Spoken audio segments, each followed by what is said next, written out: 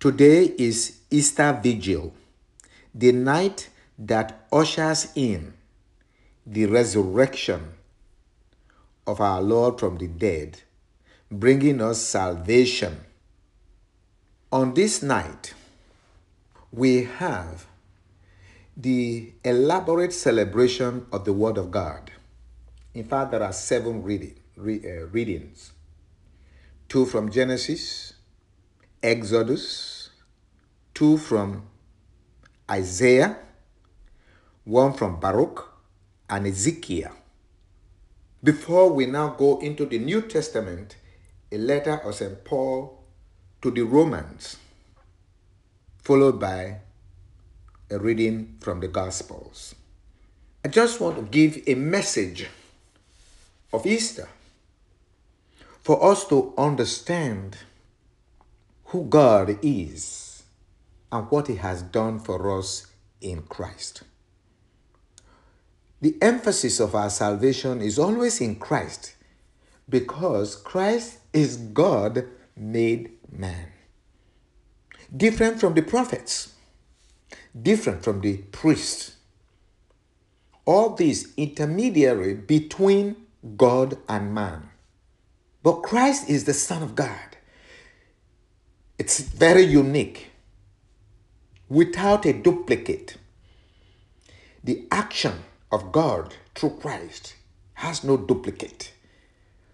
Yes, in Genesis, we know that God created man out of all creation, specifically in His image and likeness. We also read about man's fall, which explains the confusion in the world and the need to know God. Without sin, we would never forget God. But because sin did not come from God, but it came from the freedom God gave to man, God was free to create the world and create man in His image and likeness. Take freedom away from man, he will be less than God will want man to be, less than Him. The joy of life is our freedom to choose. If you respect me because you are my slave, it will mean less or nothing to me. Because I do not see equal dignity in your life. But when you respect me out of a choice, I see equal dignity in you. And therefore, it becomes more meaningful to me that you did good to me. You showed me respect. In the midst of sin, God tried to save man through faith in Him. He says, believe me, I have forgiven you. Believe me, I love you. That is why God gave faith to every human being that He has created. And whoever uses faith will always please God, different from sin. And that is why in the same Genesis, we read the story of Abraham. He was promised an offspring for his faith and obedience that will populate the world, fill the world with people that know God. And God tried Abraham, whom He had late.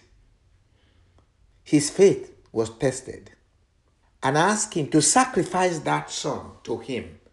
Abraham understood the nature of the sacrifice, which will be a holocaust. That means the child will be killed and burnt. Abraham did not think otherwise. He followed faith. He followed faith that was in his heart. God intervened and commended Abraham. In Exodus, God saved His people from slavery. They put themselves in an impossible situation in the world as far as the world goes. That is why you still have world powers who do not want others to have what they have, but yet they use what they have to oppress everyone, thus enslaving them. The world powers are the new pharaohs.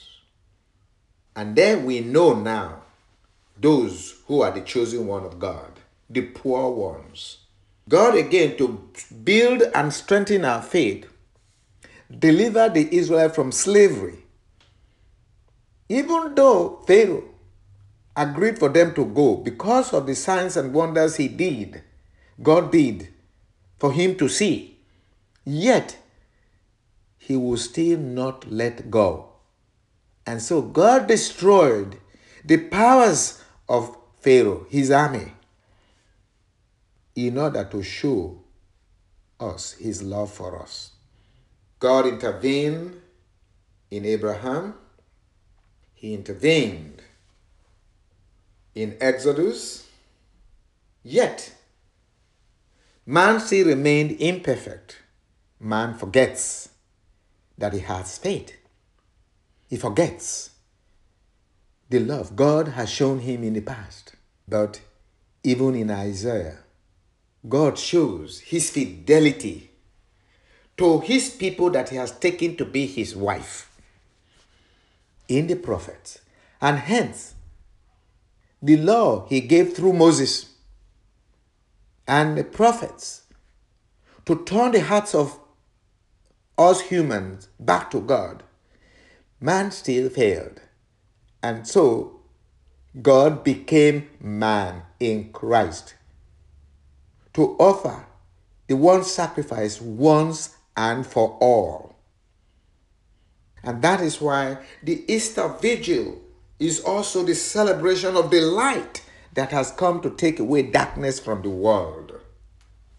So that in the whole of creation, where God created light and all that, and we see the things that are done in darkness, that was enacted or that played out through it in the passion, during the passion of Christ. On this night, light has dawned on the whole world. This is God himself.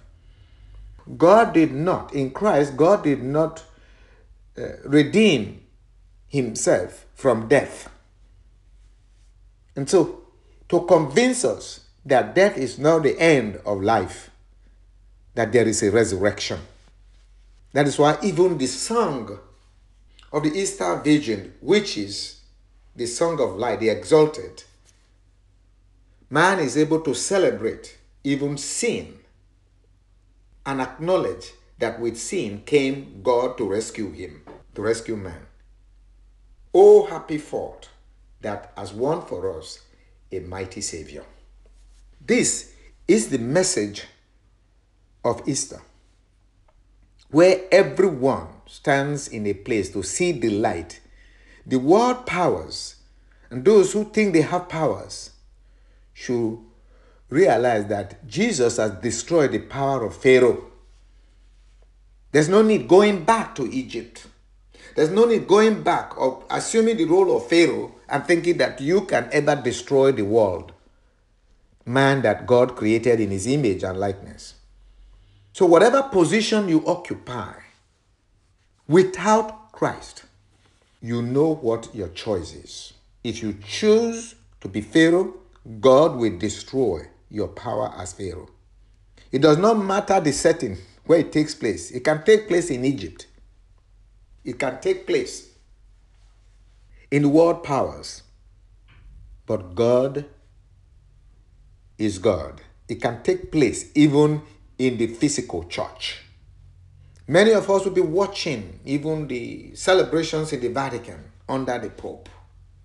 You see the red symbolizing cardinals and purple symbolizing the royalty of bishops and everything. But yet, who are we celebrating? Christ, who died to destroy death.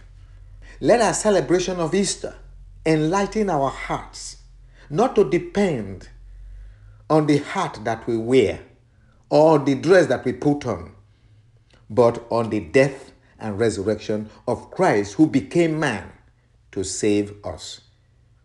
If we do this, then we will be free, whatever position we are in the world. For God acknowledges us as his people. He sees his image in us. This is why Easter is the greatest feast in the world. Everyone, prince and pauper and the poor, kings and the poor people, pope, cardinals, bishops, priests, and everyone in Easter will become one, undivided, united as a people of God. Today, we can sing and say the heavenly language. Hallelujah.